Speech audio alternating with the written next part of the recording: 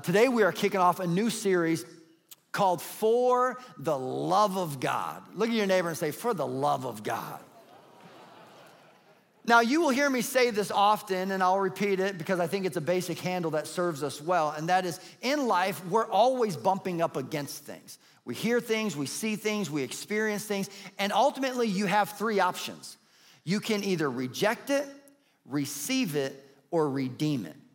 So maybe you're in a conversation with someone who is giving you marriage advice and you can just hear from what they're saying, this is foolishness, this is nonsense. I need to reject this advice. If I take your advice, it's gonna ruin my marriage. No, thank you. Reject that advice. Or maybe you're having a conversation with a doctor who says, hey, if you wanna be healthy, you better eat better, sleep better, and work out more regularly. Well, that's common sense, good advice. You should receive it. So you reject some things, you receive some things, but then there are things that as the people of God who have redemption hardwired into our souls, we look at things and we ask the question, is there anything in this that could be redeemed?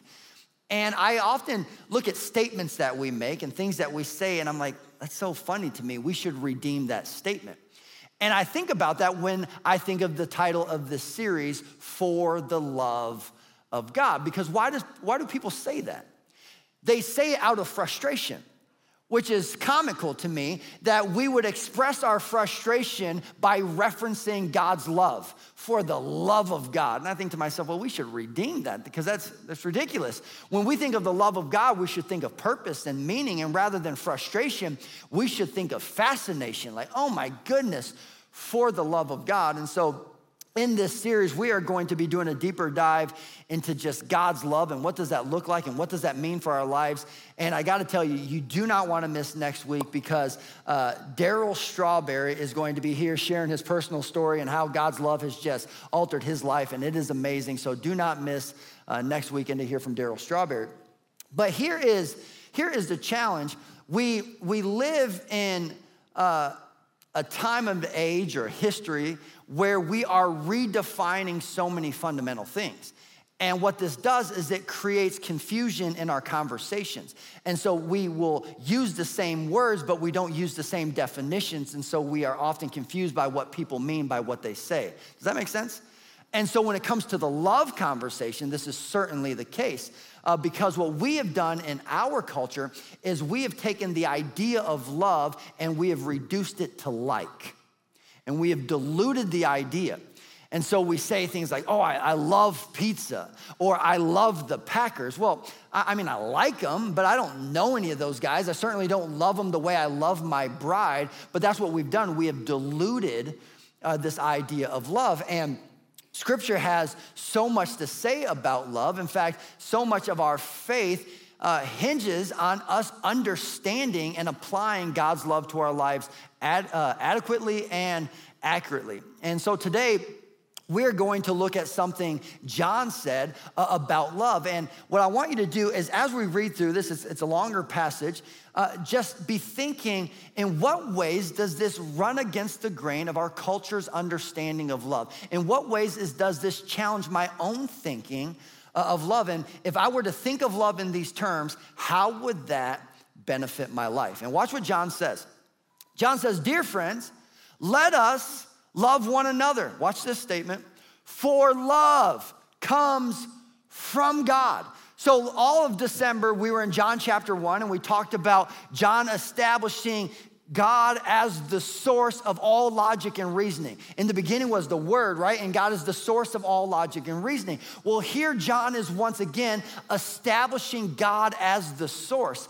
And what you need to understand is God is the source of much of what we need and rely on in life. And he's saying, okay, God is the source of love as well. In addition to logic and reasoning, add love to the list. Love comes from God, and everyone who loves has been born of God and knows God. Now watch what he goes on to say.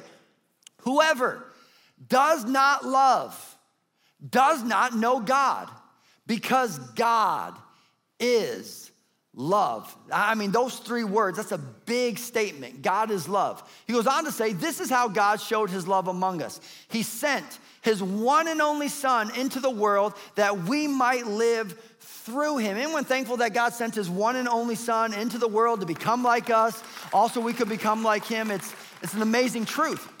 He says, this is love. Not that we loved God, but that he loved us and sent his son as an atoning sacrifice for our sins. Dear friends, since God so loved us, we also ought to love one another.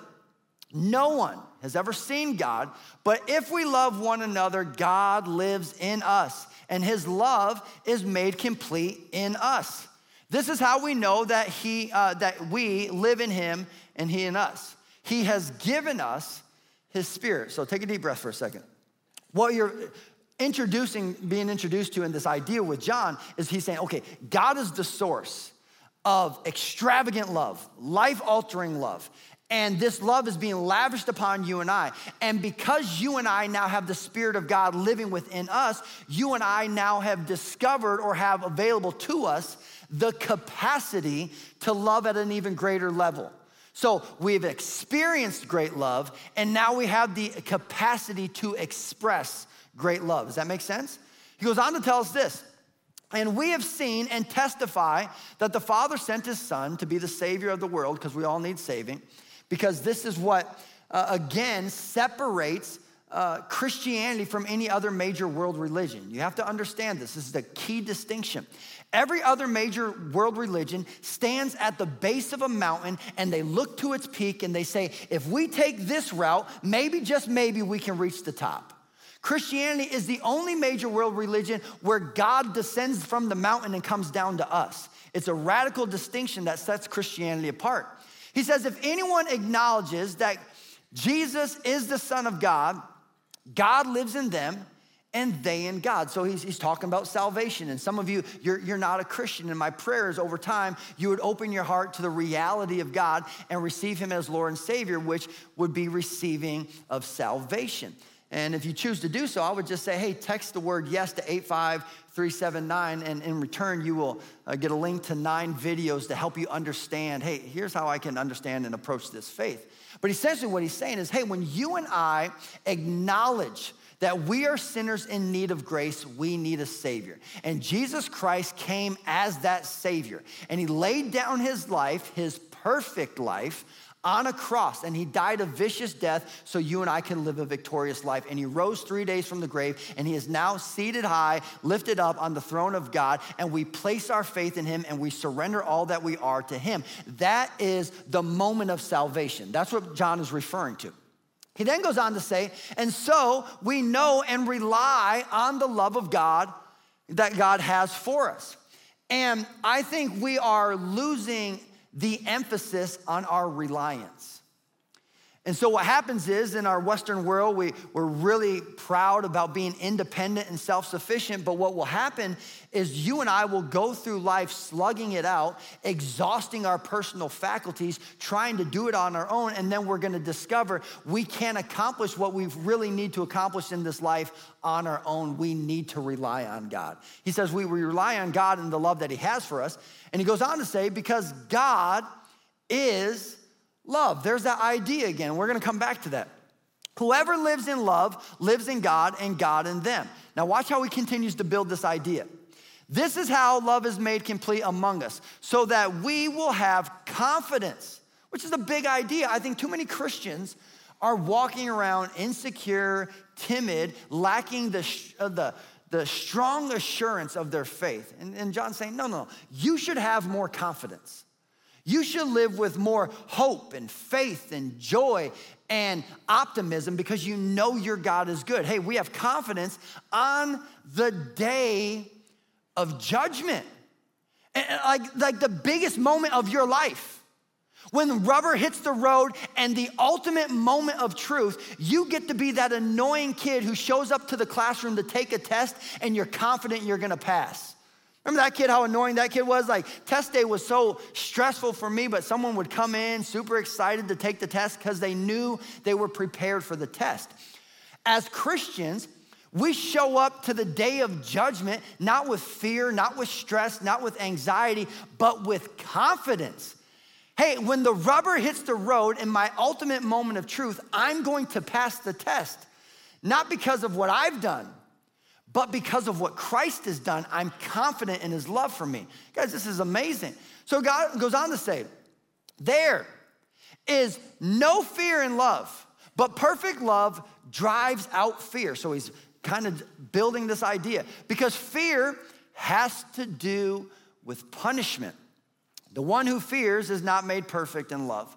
He goes on to say, but we love because he, say it with me, first. We love because he first loved us. And you know the rule. Anytime I have you repeat something, we're coming back to that in the message. He goes on to tell us, whoever claims to love God, yet hates a brother or sister, oh my goodness, this is where we get exposed, is a liar. And you see this all throughout the epistles, and you see this all throughout the New Testament, where they were communities of believers that held each other accountable. Hey, no. We don't treat each other like that. We don't gossip, we don't slander, we don't lie, we don't operate in hate. That's not who we are because we've experienced great love. No. We express great love. And this is the trademark, the hallmark of the community of faith.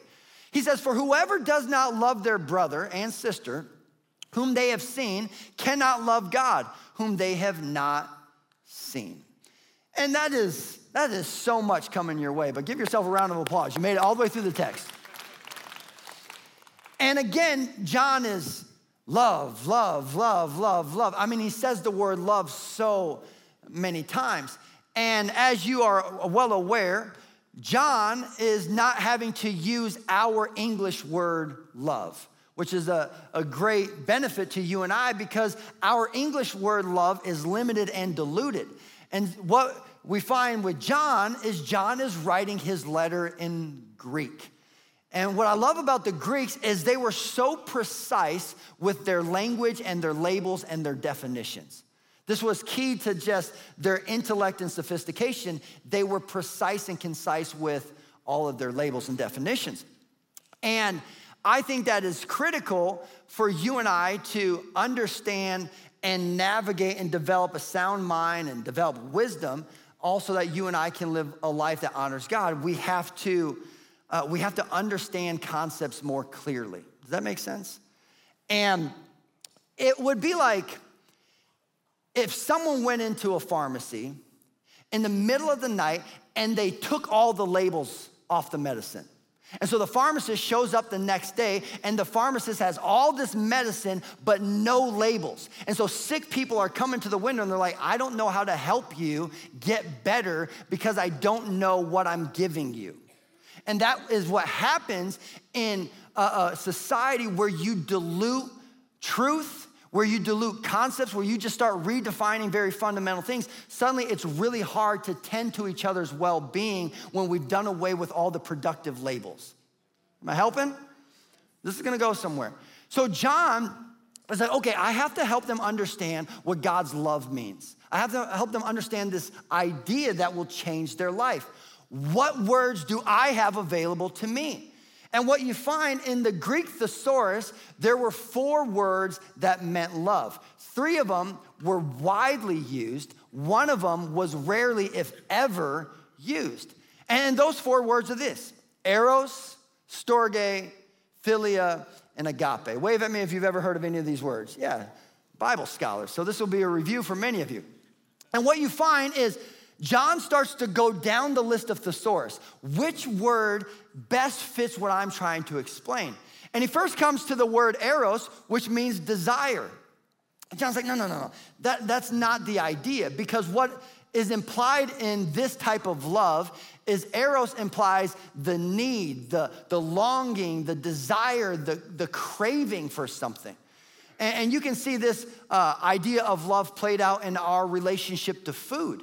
We love pizza. When you and I are born, you and I have never, had a meal, but we show up day one hungry, right? Day one is like, hey, I need to eat. Hardwired in us is a need, a desire, a craving, a longing. And when that longing is fulfilled, we attach love to it. Does that make sense? That's what eros kind of love is. And John is saying, yeah, well, that's not the kind of love I'm talking about in God. Because God doesn't need us.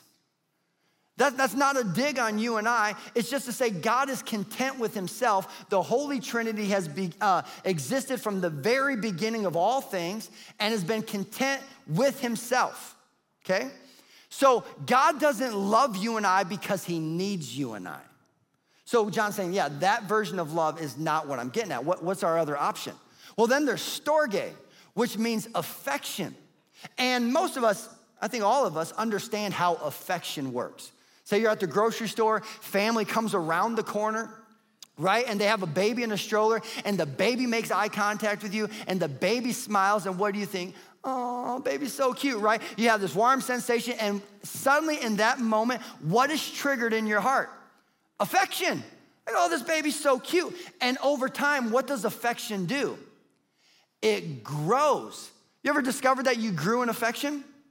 Yeah, John's saying, okay, that's not the idea. God doesn't grow in his love for us. God doesn't need some incremental beginning for loving us. No, God fully and completely and exhaustively loves us from day one, from the very beginning, before we ever breathed a single breath. He loved us fully, unconditionally, and incomprehensibly. God loved us. So it's not an affection. This is not something that he's stirred to emotion with. This is not something that he grows into. No, God is the full embodiment of love, is what John is saying. He goes on to say, well, what's the third one? Philia. And this is the type of love you would experience in a friendship.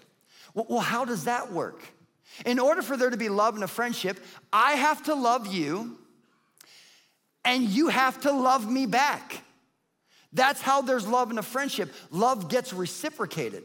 And John says, okay, well, again, that's not it. Because he loved us while we were yet sinners. He died for us while we were yet sinners. And even if we never return the love, he will always love us. So that's not the idea of love. Is there another option? To which he comes to the fourth one, which no one at the time was using.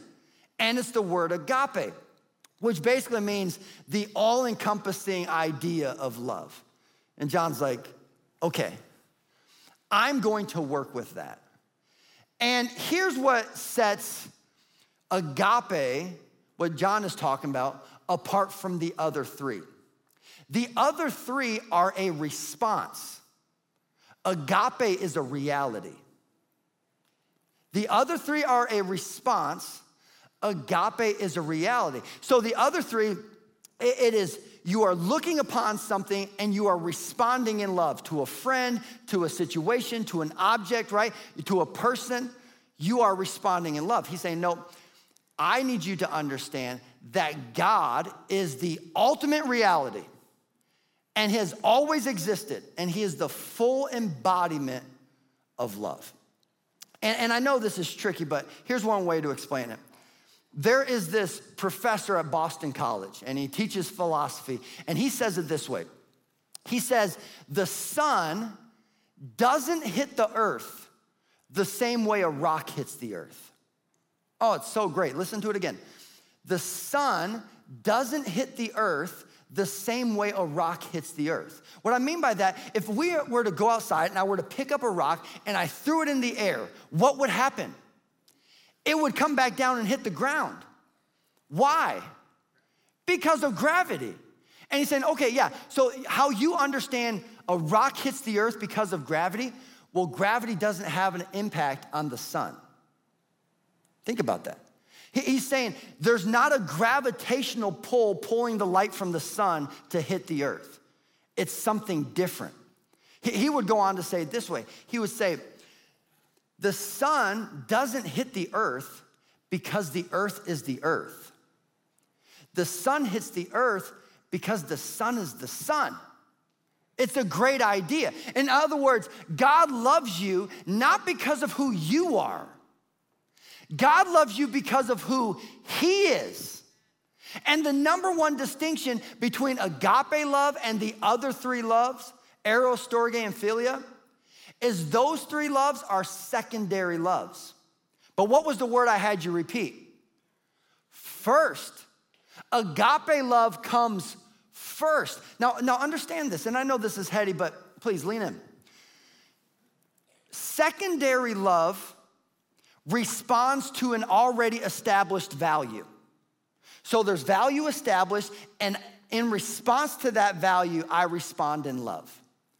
But primary love establishes the value. It doesn't respond to the value, it establishes the value. So God loved you first.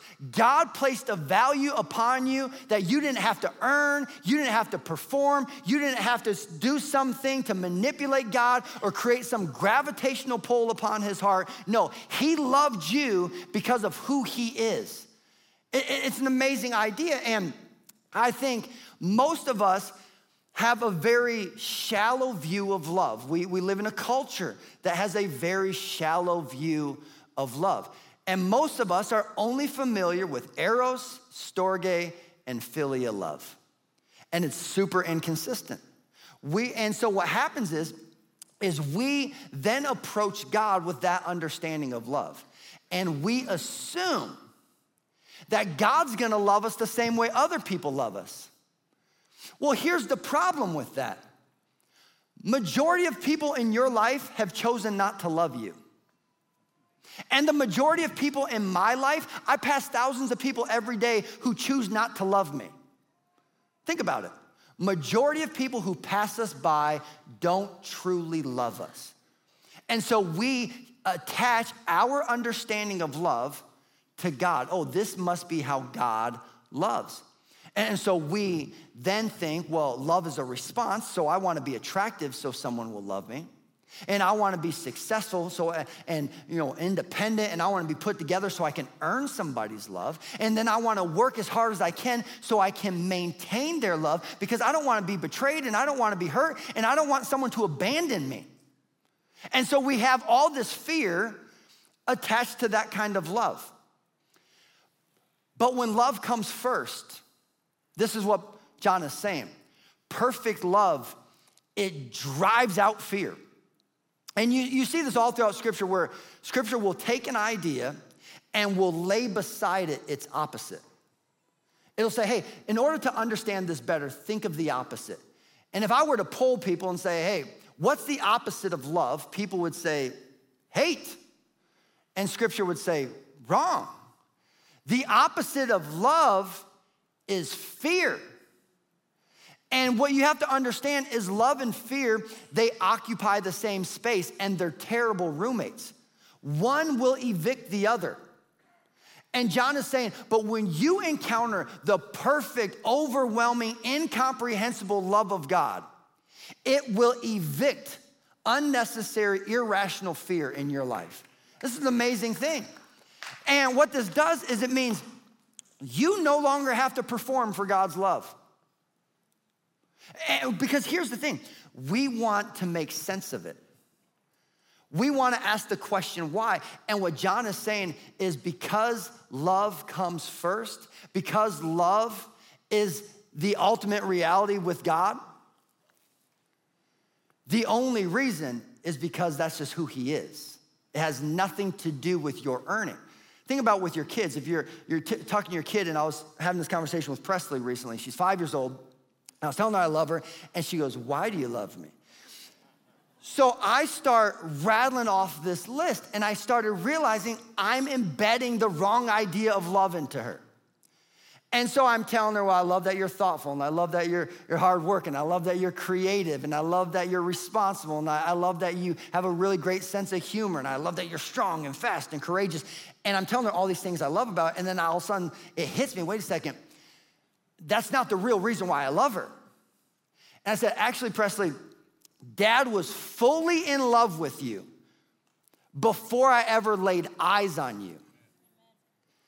You didn't have to do anything to earn my love. I love you simply because you are mine. That's the main reason. I am obsessed with you because you're mine. Well, that's the same way our Heavenly Father is like, yeah, nothing you've done or could ever do could earn more of God's love, and nothing you've done or could ever do could ever lose any of God's love. And here's the thing, when you start to understand love the way God wants us to understand love, what it does is it invites our timid souls to come out of their hiding place. Because again, we're so afraid that God's gonna love us the same way other people love us. And when you understand that, no, he doesn't love you for who you are. He loves you because of who he is. Suddenly your timid soul finds the courage to come out of its hiding place.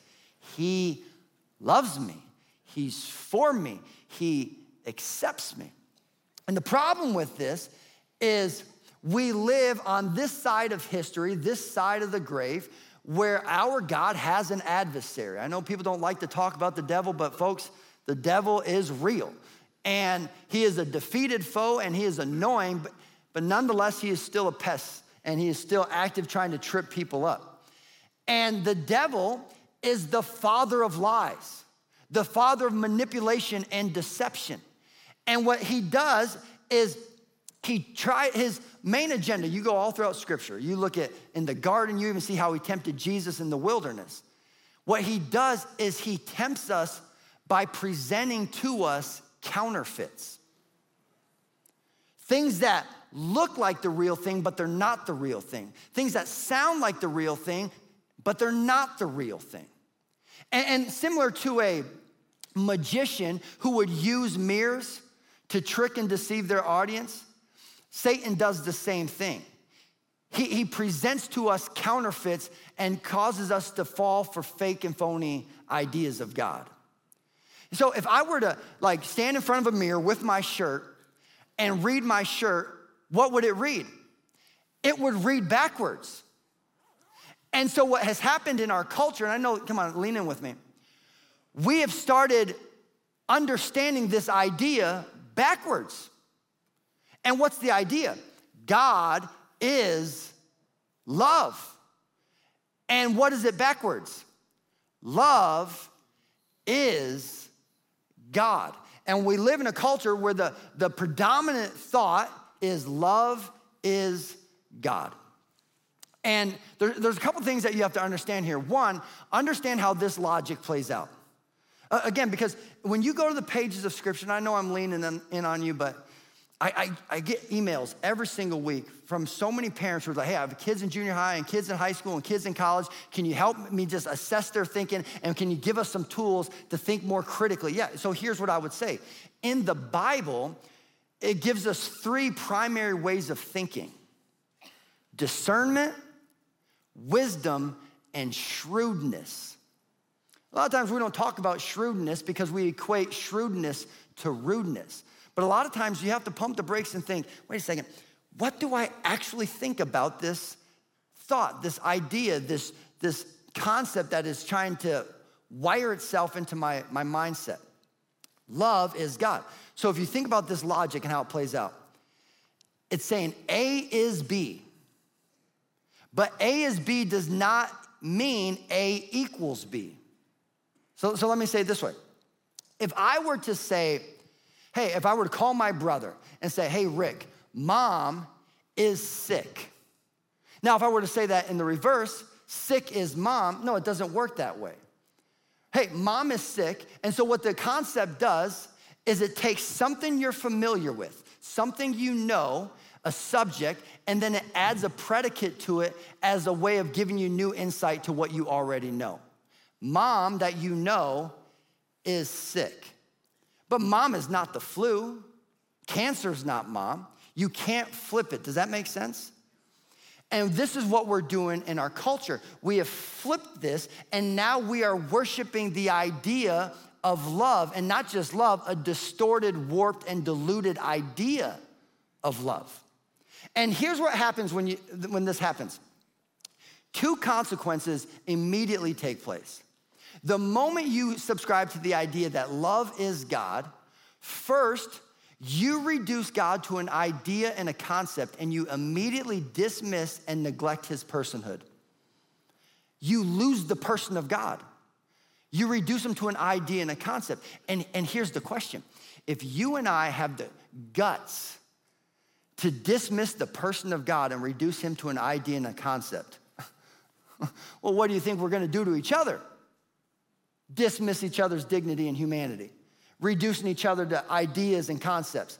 Because ideas and concepts can be experimented with, which is what we're doing in our culture. Folks, come on. You have to wake up to this stuff and be like, hey, wait a second. God has something greater for me in mind, right?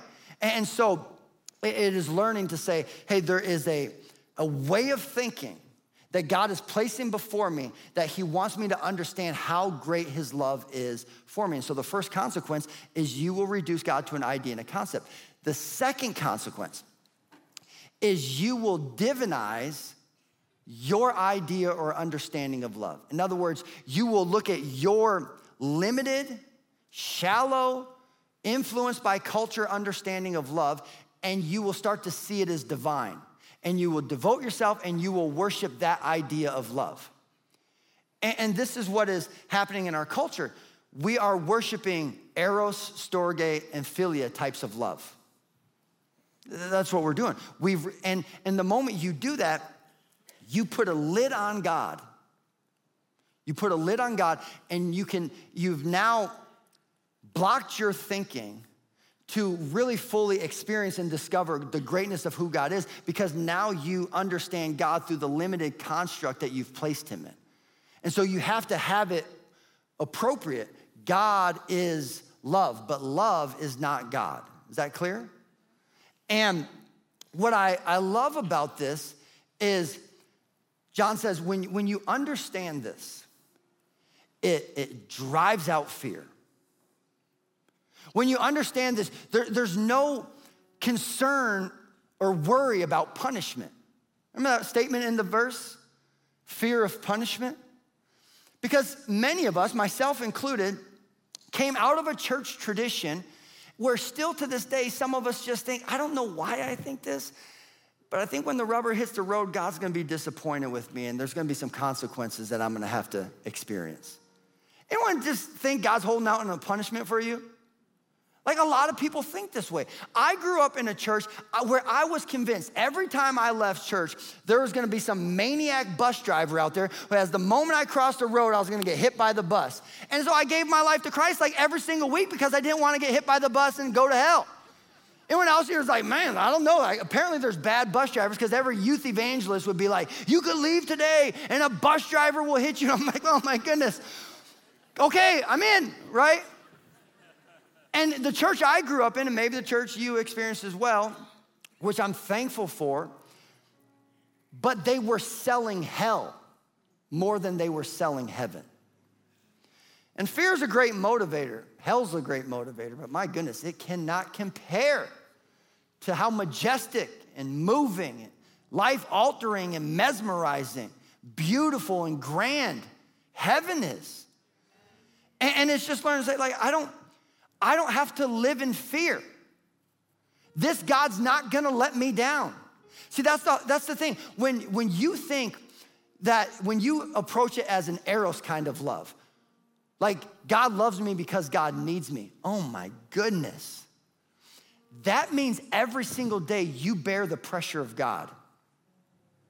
And that's why so many of us are afraid of letting him down, because we think we're holding him up.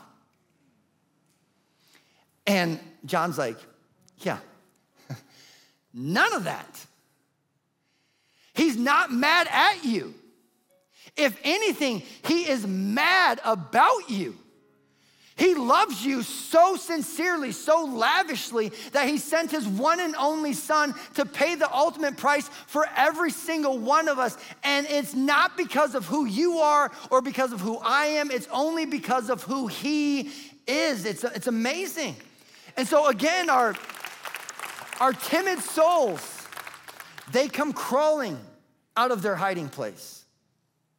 And I just think, what would happen if we were a church that timid souls always came crawling out of their hiding place? That's where he takes the conversation about God loving us, and he says, but hey, if you hate a brother and a sister, if you don't love somebody else, if you claim to experience this love, but you don't express this love, well, that's falsehood. Because here's the thing, the world desperately needs to experience this love. A love that loves first. And my question is this, What would happen if we as a church said, you know what? Let's be the type of people who we love first. We don't hold love over people's heads. We don't try to manipulate. No, we love them first. We love them first. And maybe, just maybe, if we were a church that was just so known by our love for people, maybe, just maybe, people who have yet to experience Christ will show up with timid souls and they will come crawling out of their hiding place because they will know I'm safe and secure. I can rely on this God, and I have confidence in his love for me. I think that's amazing. And my prayer, thank you in the back, you're my guy. My prayer is that 2024 would be a year it's just marked by God's love, governed by love. Paul would say in his writings, we are compelled and controlled by Christ's love. It's a great thought. And what would happen if that were just the calling card of our church? Hey, you can bring anyone here because this community of people has experienced a love so lavish, they will express it to anyone who walks through these doors because we love first.